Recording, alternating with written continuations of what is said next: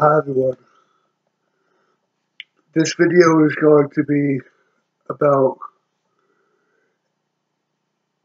me giving a example of the least helpful and effective way of taking a shower.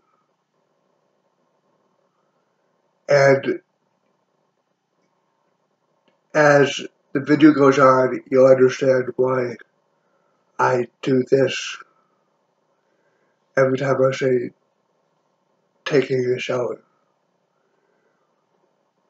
But first, before I explain the least effective way of taking a shower, I'm going to explain why I'm making this video at all in the first place.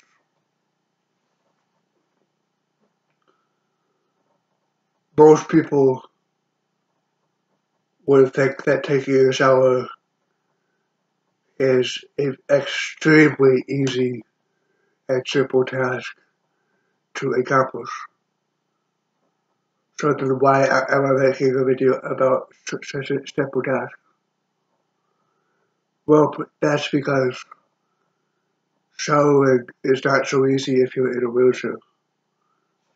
Showering is not so easy if you only have one arm, or no arms, or just one leg, or no legs, or no limbs at all. And there are people like that out in this world. And so, additionally, a lot of people who have autism and other disabilities have trouble taking a shower. Not just that, but they also have trouble doing other things, but I'll make other videos about that shortly. So, the least effective way of taking a shower is going through the motions of taking a shower, and in actuality not actually soaping up, not actually putting shampoo in your hair, not actually doing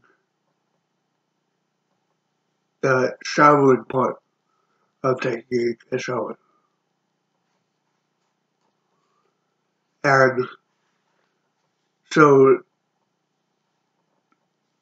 that explains why I'm doing this, because I do that because taking a shower is taking a shower. You actually go into the shower area, you pick up the soap, and you rub the soap all over your body. You don't pretend to take a shower, you actually take a shower. And so, a lot of people with different types of disabilities, either one, they actually have trouble and need help taking a shower, or two, they pretend to take a shower.